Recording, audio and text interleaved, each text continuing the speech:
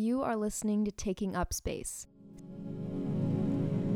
CFUV 101.9 FM's intersectional feminist podcast, broadcasting from Victoria. We acknowledge with respect the Lekwungen and Senchothan-speaking peoples on whose traditional territory this podcast was produced, and the Songhees, Esquimalt, and Wasanich peoples whose historical relationships with the land continue to this day. I just want to let everyone listening know that today's episode deals with matters of abuse and might be triggering for some. If that's the case, then mental health comes first, so if you feel overwhelmed at any time, please feel free to take a break from this episode. Now, let me sum up the kernel of today's episode. It is a story of the problems faced with challenging certain behaviors tied to age-old institutions, especially when those accepted behaviors lead to abuse, which is a lot to unpack in one sentence, I know. So before I jump into that, I want to ask you a question. What is something that you saw or experienced as a child that made you fall in love? Give you a second to think about it.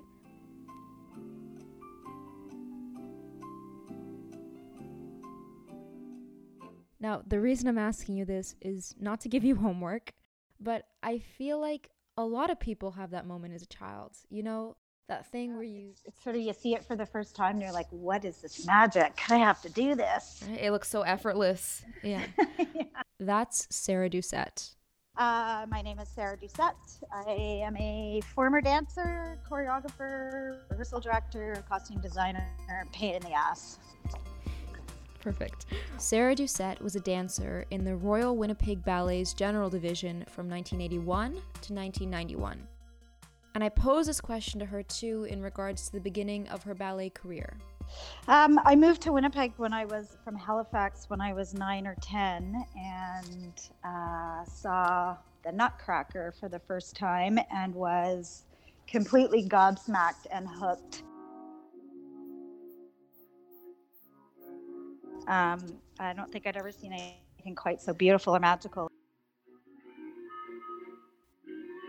Which I feel like is a dream that is shared by a lot of kids. You know, you go to the theater and you see this huge production and these beautiful humans. And for that young of age, for something to make that big of an impression that it stays with you right down to the detail. Like Sarah even mentioned the sound of it was also the sound of the ballerinas' shoes on the floor. Even though they were so light and beautiful, I could still hear their toes when they hit the floor. And it was an equation, a mathematical equation that I needed to figure out. That was it. It was a very sort of standard little girl dream that I saw the ballet and just had to do that. And it wasn't long after that, maybe a year or two, I was in another school in Winnipeg and then switched over to the RWB on my mom's suggestion that if I was going to dance seriously, that's where I needed to go. So that's what I did.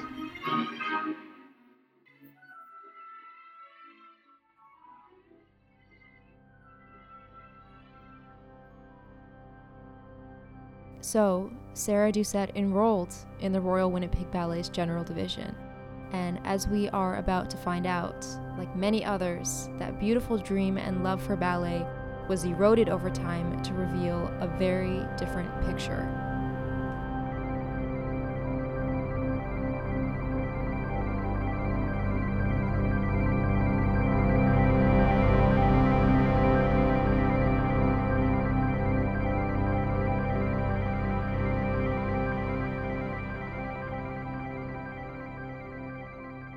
Taking Up Space is produced in Victoria, BC. And anybody from this province, especially around my age, early 20s, knows the name Amanda Todd. In October of 2012, Amanda Todd, a teenager from Port Coquitlam, was coerced into taking topless photos on the internet. The photos spread, and as a result of the cyberbullying, she took her own life.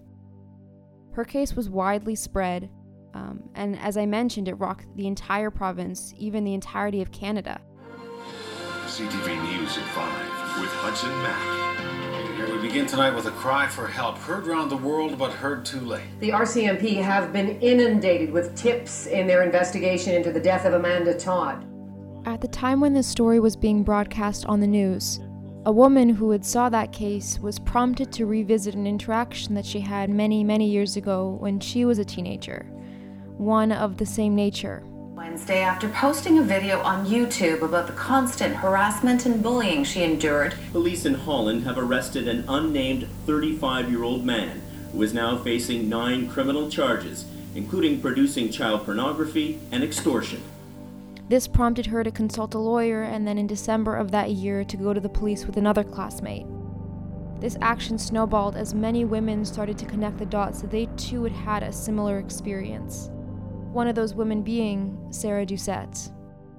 You know, this all came to me through there was a Facebook post, and I made a comment about a certain teacher at the RWB who had a whatever, like to take photographs of young girls, and somebody contacted me private messaged me and said, you know, this is who I am and I know who you're talking about, and this happened to me and some other women, and we've been trying to get this into the public sphere and to get him investigated, etc. Would you mind talking to the cops?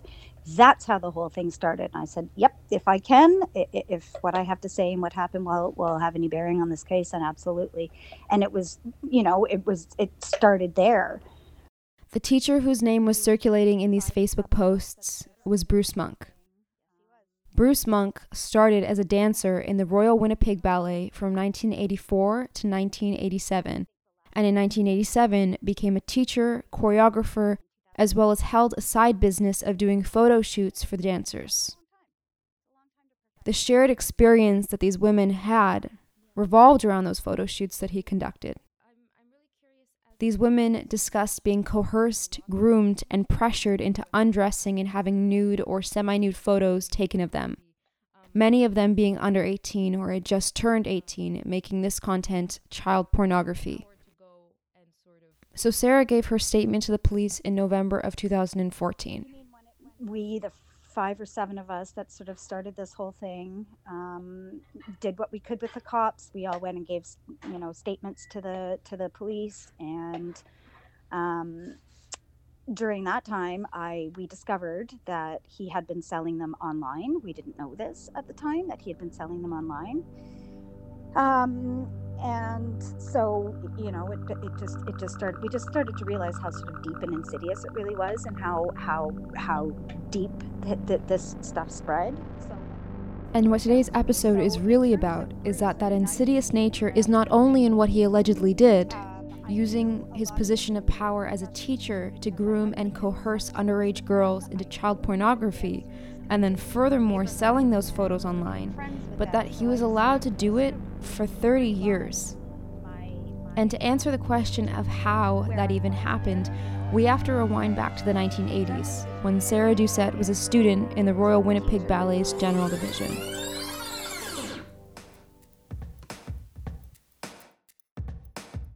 I'm from a family of 6. I'm the oldest, so by the time I was 15, there were 5 other kids in the house that needed a lot of attention. I spent a lot of time picking kids up from daycare and getting them home from school and getting them snacks and doing all that before I went to my classes. I was in the general division. So at the Royal Winnipeg, there's 2 divisions. There's a professional division where you audition and you get in and you become part of the school. And it's a 7-year program at which you graduate, and then with the hopes of going into the company or whatever. I did that in the summers for a couple of years, but really I was in general division. I loved jazz, I loved contemporary, I loved the ballet, but I wasn't, I was told I wasn't strong enough, I wasn't dedicated enough to sort of stay in the program, so I kept trying, but it didn't really work out for me because the building was set up the way it was. The professional division and the company were upstairs, and we were down on the 2nd floor, and so we could see all the comings and goings. We could see Evelyn Hart, we could see all the professionals, we could see the students in the school. So we knew who everybody was, right? If you paid attention, you knew. I mean, I had seasons tickets. Like, I went to every ballet. I stayed around and got autographs. I cut out every photo I could. My room was plastered in all the ballet people. Like, it was my life. I loved it.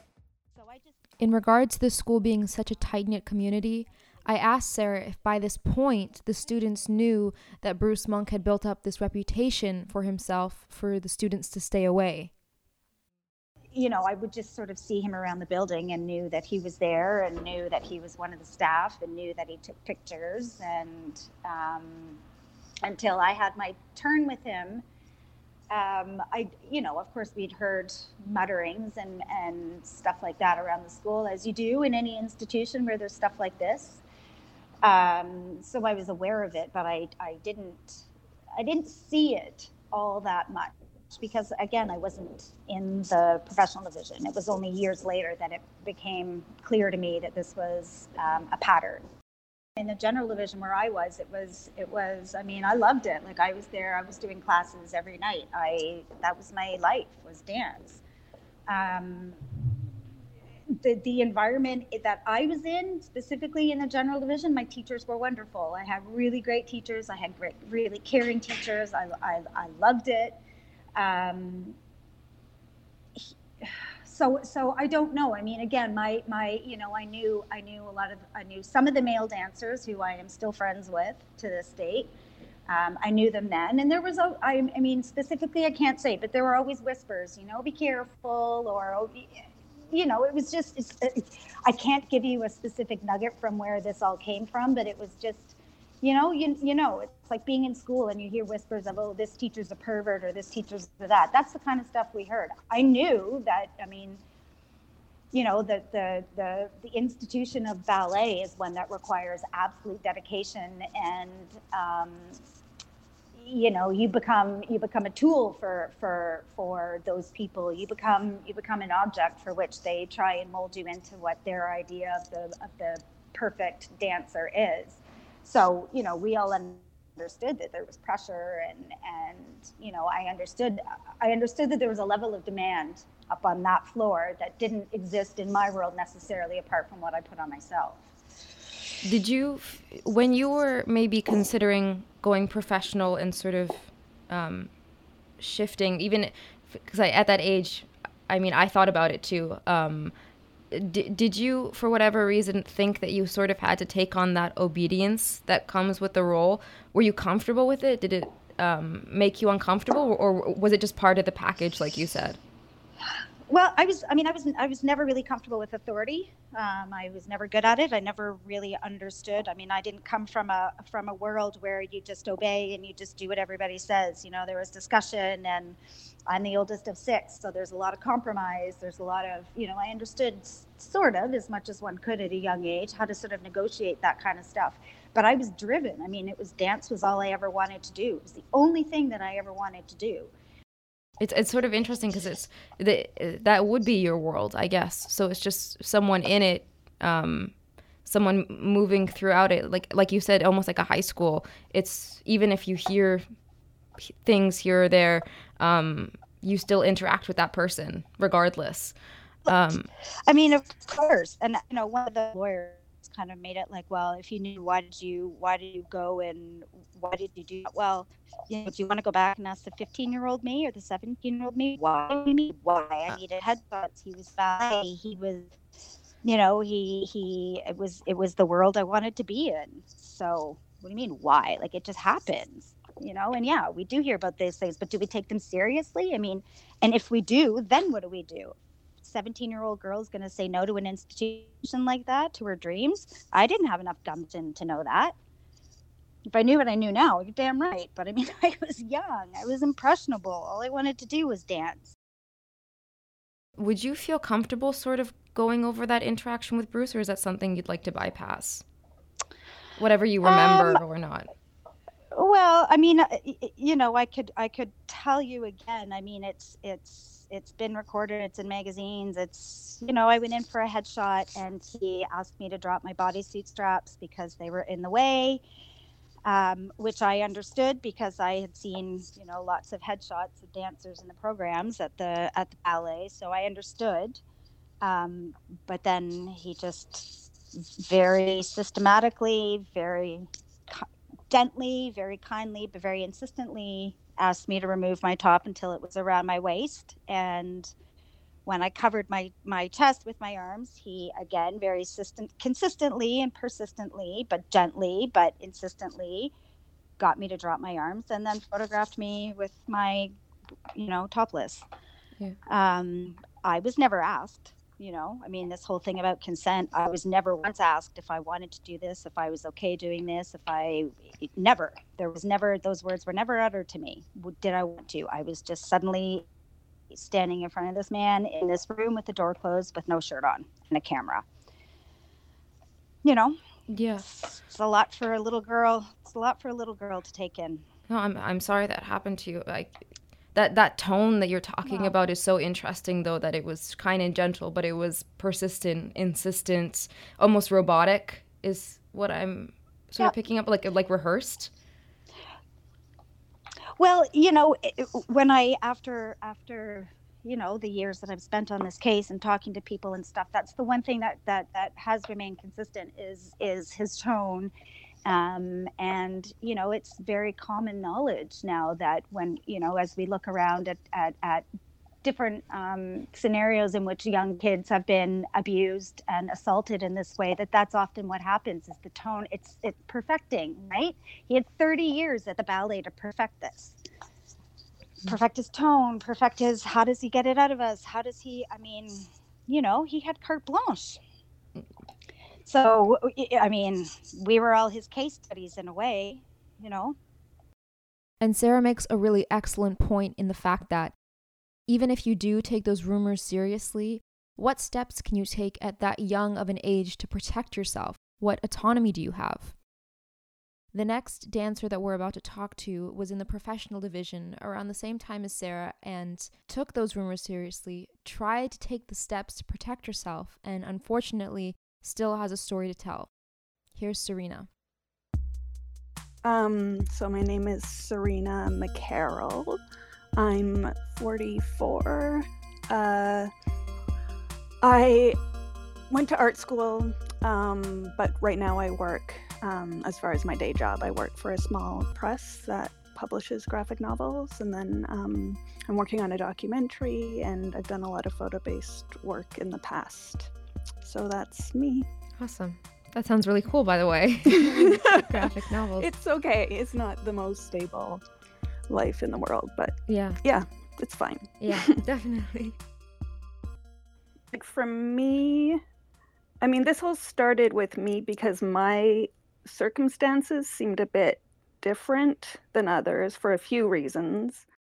So I was an extremely shy kid, and I didn't really like Bruce all that much. He was really chummy with a lot of students, but I was a bit wary of him. I specifically asked my mother to come with me when we set up this photo shoot, which I needed. I'd just been kicked out of the school. And this is a point that showed up in a lot of the cases, even though we couldn't speak about them in this episode. The fact that Bruce Monk would allegedly target people who were on the fritz with the school, people who had just been kicked out or maybe weren't in the best position, and offer them this service. In Serena's case, she was around 16 or 17 when she was told she would be asked to leave the school because of an injury that she had sustained. Bruce Monk extended his sympathies and offered to take headshots for her to prepare her for her future endeavors. Back then, it wasn't like everyone had cameras the way we do now. People still use film, and to get an 8x10 quality print that you'll use when you're auditioning is actually a big deal and something you can't really do on your own successfully. So when Bruce offered to do it for free, and I knew this was something he did, I felt like I had to take him up on it, but I didn't want to be... He specifically asked to do a headshot at his apartment.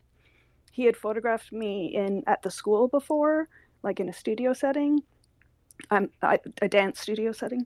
And so I didn't want to go there alone. I asked my mom to take me and to stay. I didn't tell her why. I didn't tell her, this isn't a teacher I like or trust. I just asked her to come with. And so she was there, but he put a backdrop between us. So she couldn't see what was happening, but she could hear. It was not that big of a room. she could hear everything, but she was engrossed in the stuff he gave her to read.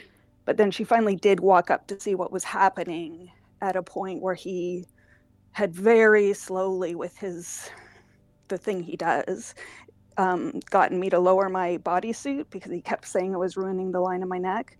And at that point, my bodysuit was down around my waist and I was covering myself with my arms, and he was trying really hard to get me to drop my arms, which I wouldn't do. And then my mom walked up and he very quickly motioned for me to pull up my bodysuit because he knew what he was doing was wrong. And she saw that because she was so close. It took her like a second to walk up. So she could tell something wrong had happened, like something that a teacher situation that shouldn't have happened, but she was just shocked and didn't really know how to react. And he just covered up and acted like nothing was wrong. And I was terrified in that moment. And then the even weirder thing he did, which I don't think this is talked about as much, but he then asked her to leave and asked if he could drive me home. And she said, yeah, like she agreed and left me there. So that just shows how demented he is. I think she just was in shock at the time. Yeah. Yeah, I'm sorry that happened to you. It's so interesting. I wonder what the dynamic was between them that she agreed to do that. I know she says now, I mean, I feel fine saying this, but my mother's bipolar. And so I think partly she was just overwhelmed and emotional. Like I remember I didn't tell her that I didn't trust him because I thought it would upset her just knowing that. So I was trying to protect her in a way. I didn't want her to be worried that something bad was happening. And I think when she realized something was, she just didn't know how to deal with it or process it. And she was intimidated by him. So we were both, she was intimidated by all of my teachers. It was a very intimidating place for parents as much as students. And obviously she doesn't, I mean, this is part of what lets this stuff happen in a place like a ballet school or in gymnastics where there's a lot of competition and no one wants to give up their spot. And parents don't want to jeopardize what's happening with their children. So yeah, she just didn't know how to handle it. And even though I had been kicked out of the school, you're so conditioned to be afraid of these people and to do whatever. Like she was almost as conditioned as I was to just do whatever they want, basically. And to make sure they're happy and that you don't do anything that would ruin things or whatever. So she did talk to him later.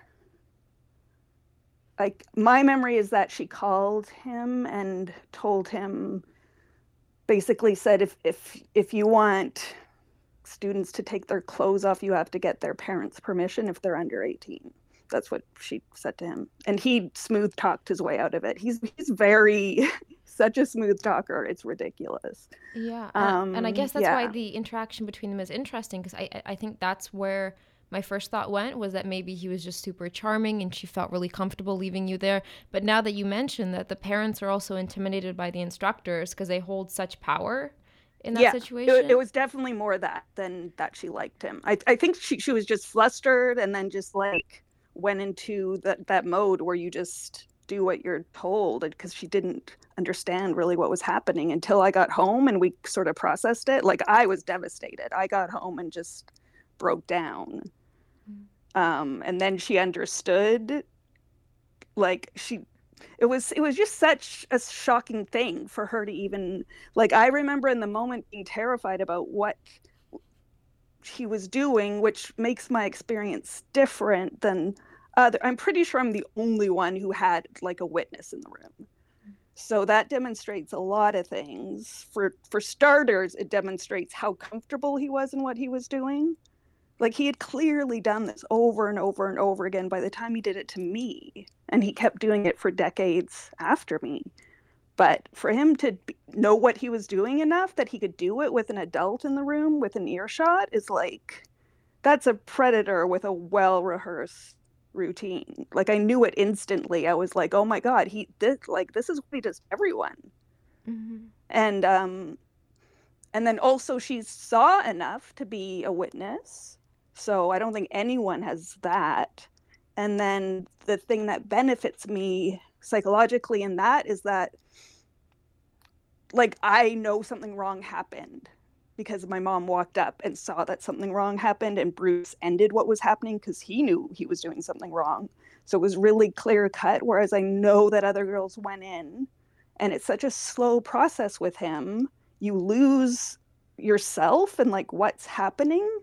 And those girls, I know so many of them walked out and totally blamed themselves and didn't understand what had happened. And I felt like in a way that was less confusing for me. Like, it was definitely something wrong had happened. Like, I didn't have to question that part of it. Yeah, definitely. And that's one of the And this demeanor that Serena's talking about, Sarah came up with such a strong analogy for it.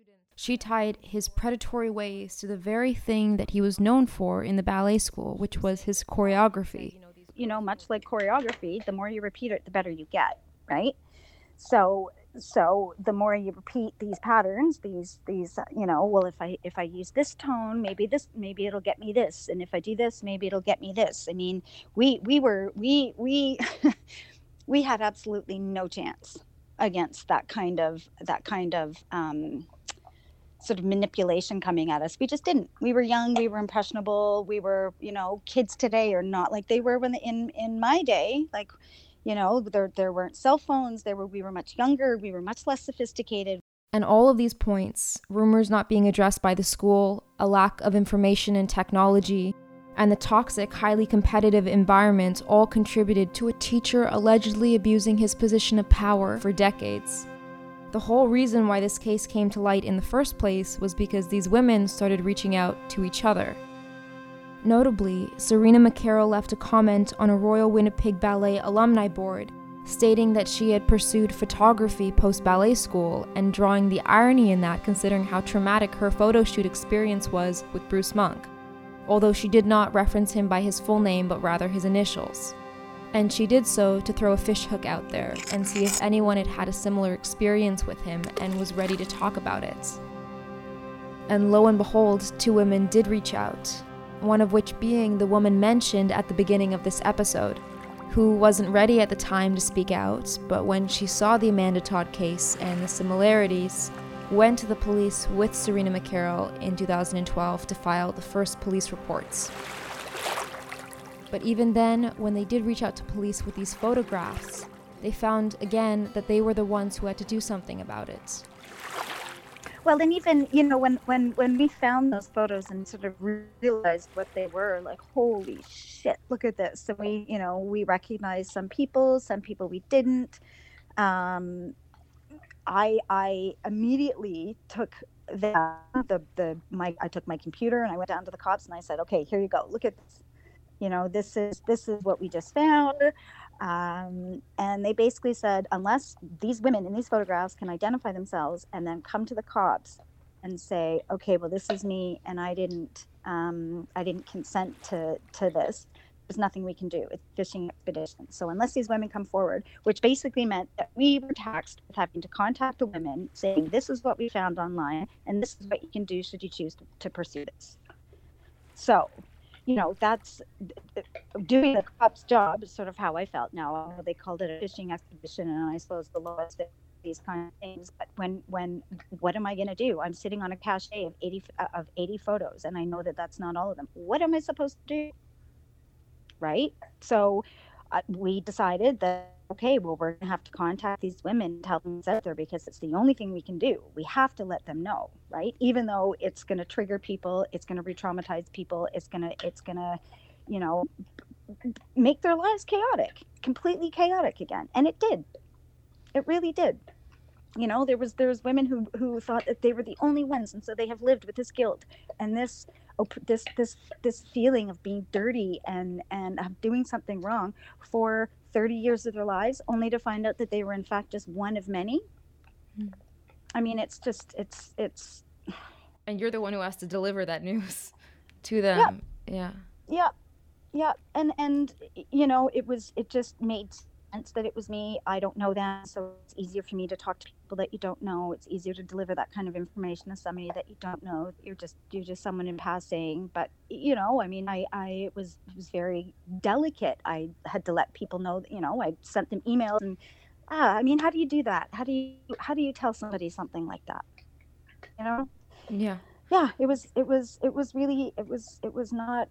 not fun, but necessary, and just what had to be done. And the period of 2012, when the first police reports were made, to early 2015, many developments came in the case, from other women filing police reports, investigations being opened by the Internet Child Exploitation Unit at the Winnipeg Police Services, Serena McCarroll contacting Bruce Monk herself, asking for her photos back, as well as a search warrant being issued to search Bruce Monk's apartment.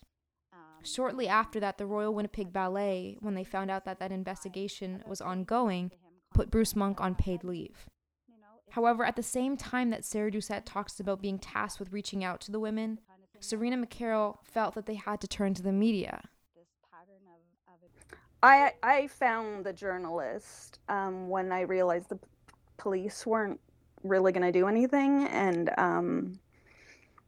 they had basically told, there was only 2 of us at the very beginning who had filed police reports, and we were basically told there's nothing they could do. And so I was like, okay, I'm going to find a journalist, because that's the next thing that could maybe change things. And I found Nicholas, and we didn't know that he would write for Maclean's at the time. He was just an independent journalist. And we happened, someone knew his sister, so there was some sort of link that I ended up contacting him. But amidst all of the positive media reaction that they were getting and getting their story out there, Serena noticed that the writing of the Maclean's article was a little off. He didn't do anything wrong in his direct treatment of me or anyone else. He was very kind and sensitive and stuff, and who knows, now that I've experienced writing and how much editing there is, who knows where decisions were made and when. But I know when the article came out, I was really bothered by the way they titled it and the way it was, I guess, shared on social media with scandal at the ballet or whatever. That just, for me, I was like, this is a story about abuse in a major Canadian institution and abuse of children, and you're calling it a scandal? And I was just like, who's going to read something called Scandal at the back? That's not the audience that I would want for this kind of story. The fact that we were ballet students isn't really the point. And I didn't like the word scandal, so I was immediately I just remember having this sinking feeling, and I couldn't even read it for a couple weeks. And then when I finally did read it, the thing for me personally was just that it starts with me. And he writes up until the point where he says something about my bodysuit being down. I can't remember exactly, but I know it sort of sounds just like I was topless. And then there's it goes on to other parts of the story for a long time before he comes back to my story and sort of explains that I was still covering myself, which I just sort of felt like I was being used in a way to grab people's attention and to plant this thought of a topless girl. It just made me feel horrible. I mean, also, it was my face on the cover, which I agreed to, but like this I couldn't do anything about either.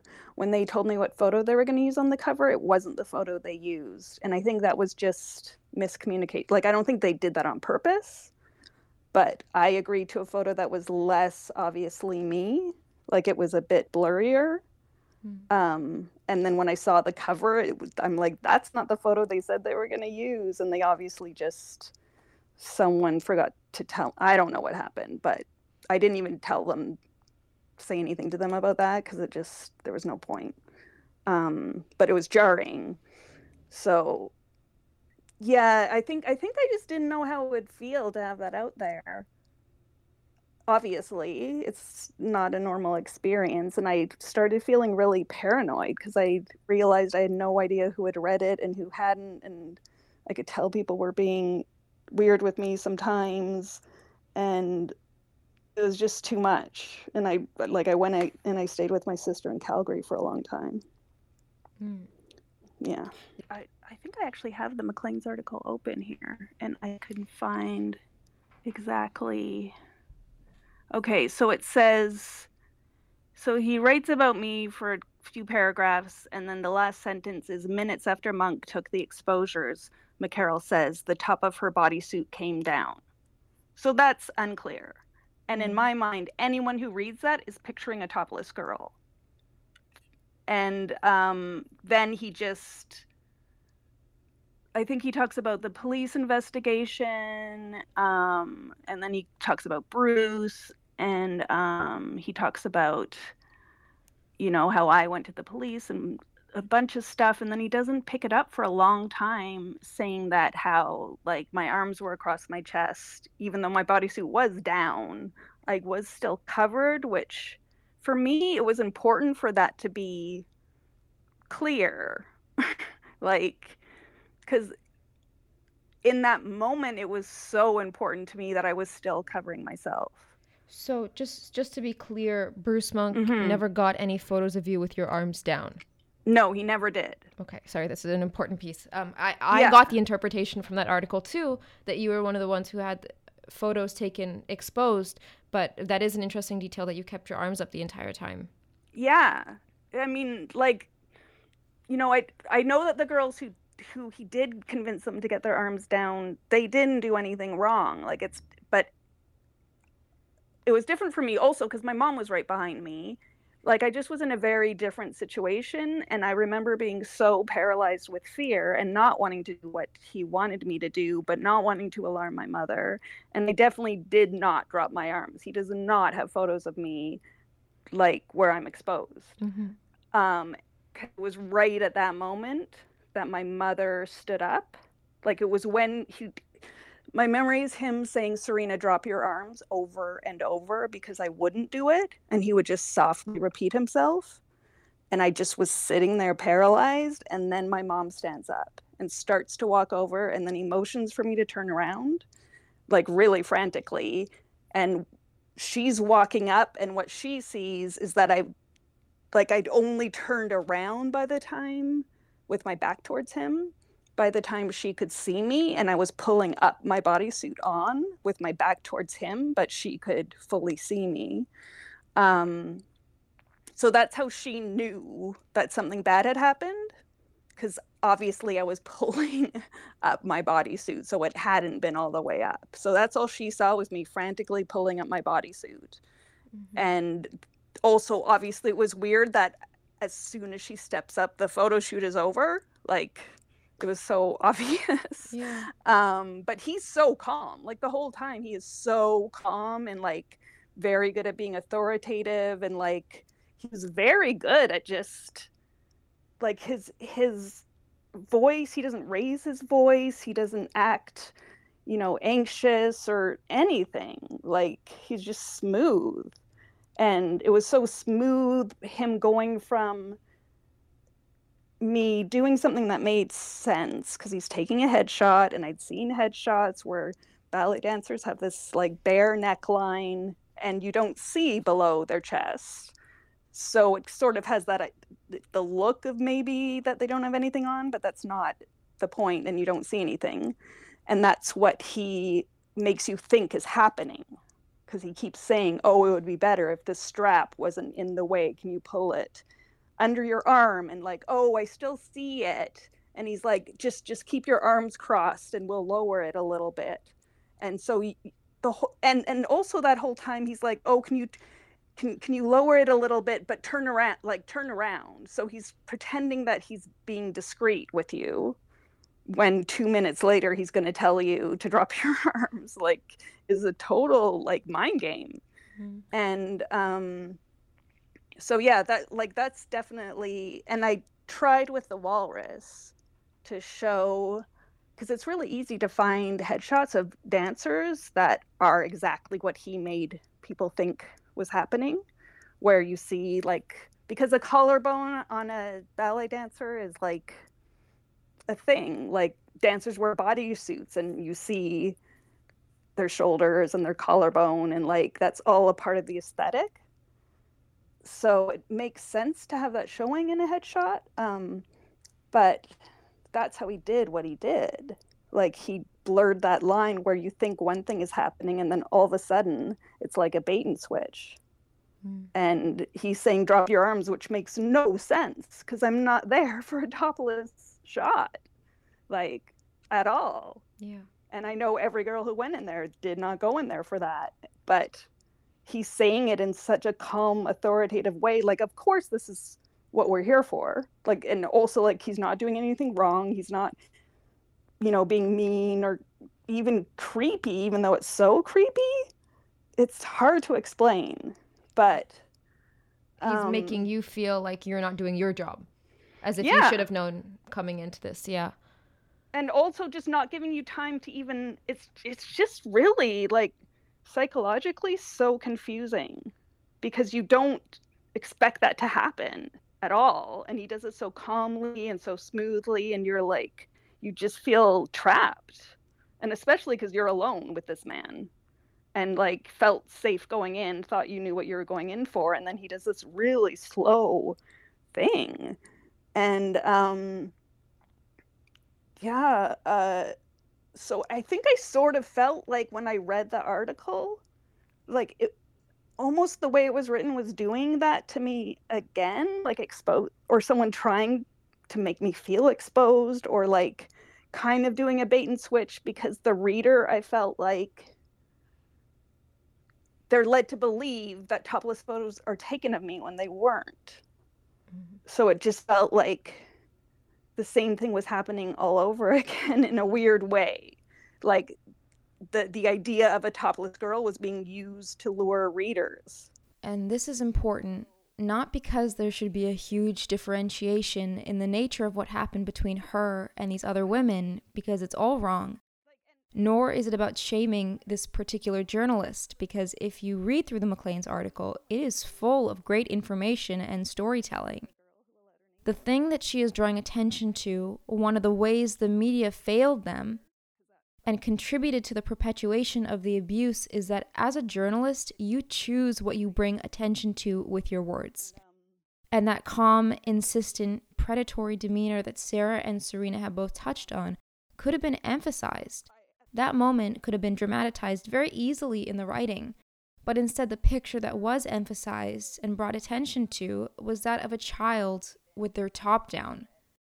Another publication that failed to serve the story in a smaller way was an article published in The Guardian that drew out a storyline of this case and stated that after years of whispers, the women spoke out in 2015, when in reality, the moment that these women started trying to hold this person and this institution accountable was in 2005, when Bruce Monk walked into the store Serena McCarroll was working in.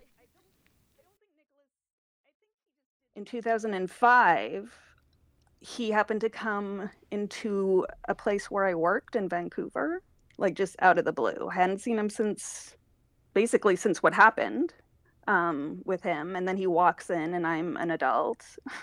And I worked in a photo store. I had gone to school and studied photography. And then I worked in this photo store in Vancouver. And I didn't know I guess he has family in BC, which is why he ended up there. So he walks in, and I had this moment where I'm an adult. What happened years ago, and I was just flooded with fear. Like, I knew it was him instantly. I know he saw me, but he like was going to a different department than the one I worked in, so he just went to where he was going, but he did like a double take. And I had to leave my desk and go into my manager's office, and she had all the monitors where all the cameras were in the store, so I could watch where he was. And I told her, there's someone in the store that is upsetting to me, and if it's okay, I just want to wait here until he leaves. And she was a great manager, so she was like, okay. And I just watched him on the monitors until he left the store, and then I went back to my job. But I don't know that I would have ever done anything if I hadn't, as an adult, experienced him again and realized like he's still out there, and had to sort of reckon with that fear again. And then he came back again, then he tried to email me. He came to the store again and went straight to my desk and brought up photos. And so I wasn't allowed to ignore it anymore. I just wasn't allowed to. And it was right then when I was like, he can't continue this. Like, I know he's still doing it. I just knew. And I immediately tried to figure out a way to find other people who he had done this to, because I felt certain that there was many girls out there. And so that started in 2005. And I heard back from one girl who was the girl who ended up going to police with me in 2012. But she first wrote me in 2005. So that's what prompted her to write on that alumni board. So the fact that those 3 years were skipped over, let alone the 7 before that, erases years of tiring work and fighting for justice. After this case became public, Monk was fired from the ballet in 2015. In March of 2016 was when it officially became known that no charges would be laid. The women that were trying to criminally charge him attended the Royal Winnipeg Ballet pre-1993. And 1993 was when child pornography laws, the prohibition of photography of underage people for sexual purposes, was passed in Canada. So there was nothing to charge him with. One of the reasons why they told us they weren't going to prosecute this when we went to the Crown was because they said it was too historical. And that there were no child pornography laws in place, which only came into effect in 93. So before that, there was actually nothing to charge him with. So the system wasn't set up to protect us. And how are we, but we're supposed to protect ourselves when we don't even understand the breadth of what we're dealing with. And after all the dust had settled, all the articles came out, and they lost the criminal case, even though the fact that he was fired from the ballet isn't enough. And so these women looked to a different course, which was a class action lawsuit. I just realized that if we let it go, that it was going to die. And I knew that I couldn't do that. I knew that he had just affected too many people, and that it affected too many lives, and that the ballet had gotten away with way too much for me to just let it go.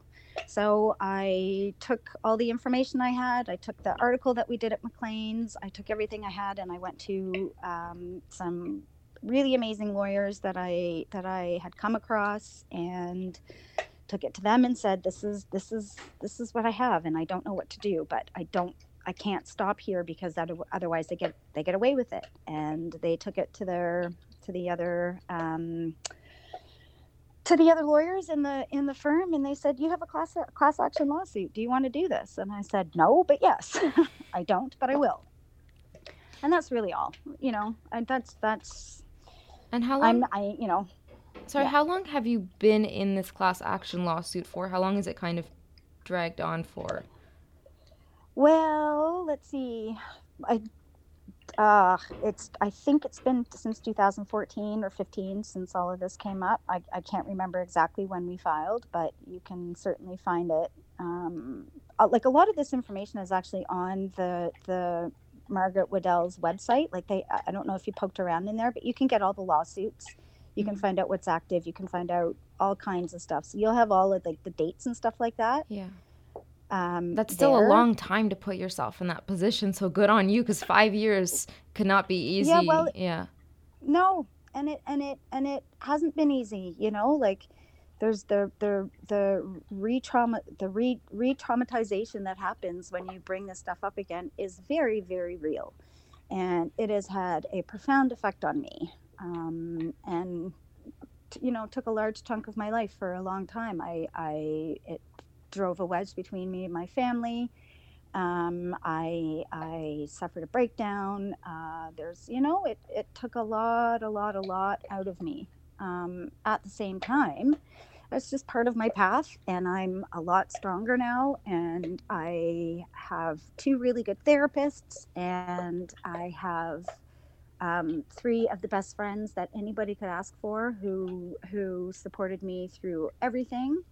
And I wouldn't change it for anything. I look much older than I did 4 years ago, but whatever, you know? Yeah. That's always the sacrifice. I do that too. Every time I cry, I get a new wrinkle, and it's like, it's like which I have to choose. It's a very difficult. I know.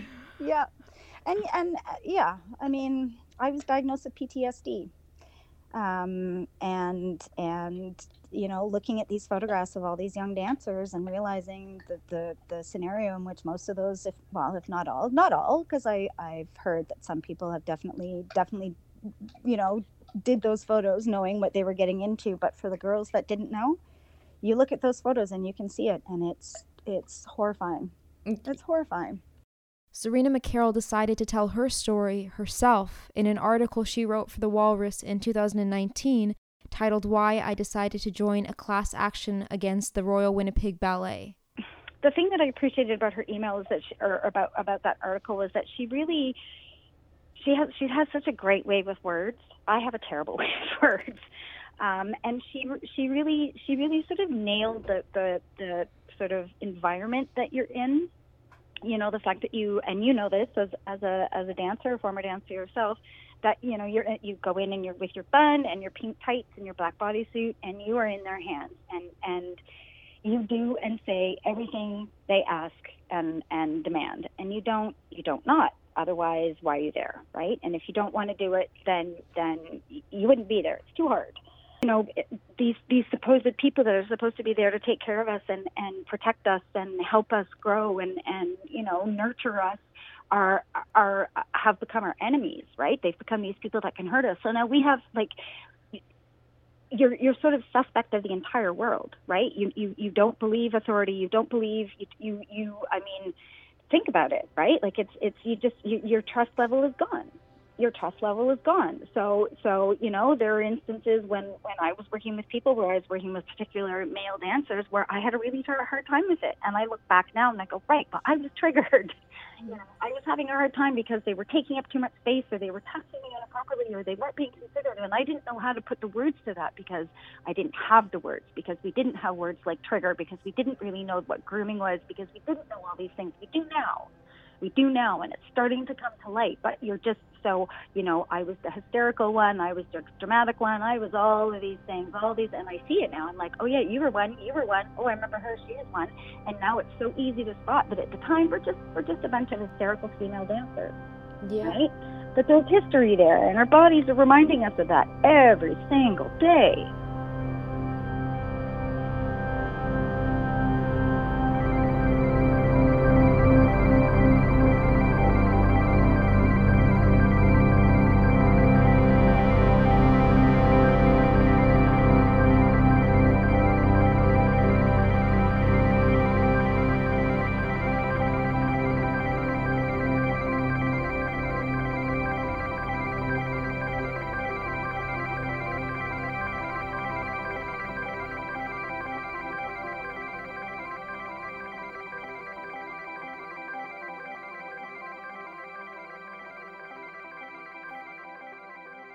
Currently, Sarah Doucette, Serena McCarroll, and approximately 70 former students are in the midst of a class action lawsuit against Bruce Monk and the Royal Winnipeg Ballet.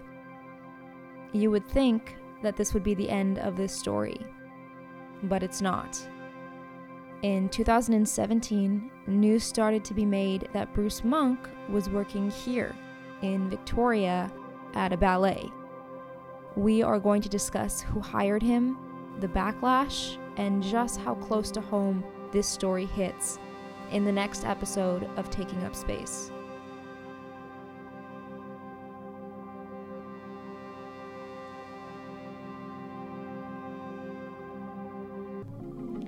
This episode of Taking Up Space was produced by me, Sarah Solomon. I would like to thank the women that spoke to me to make this episode happen, Sarah Doucette and Serena McCarroll.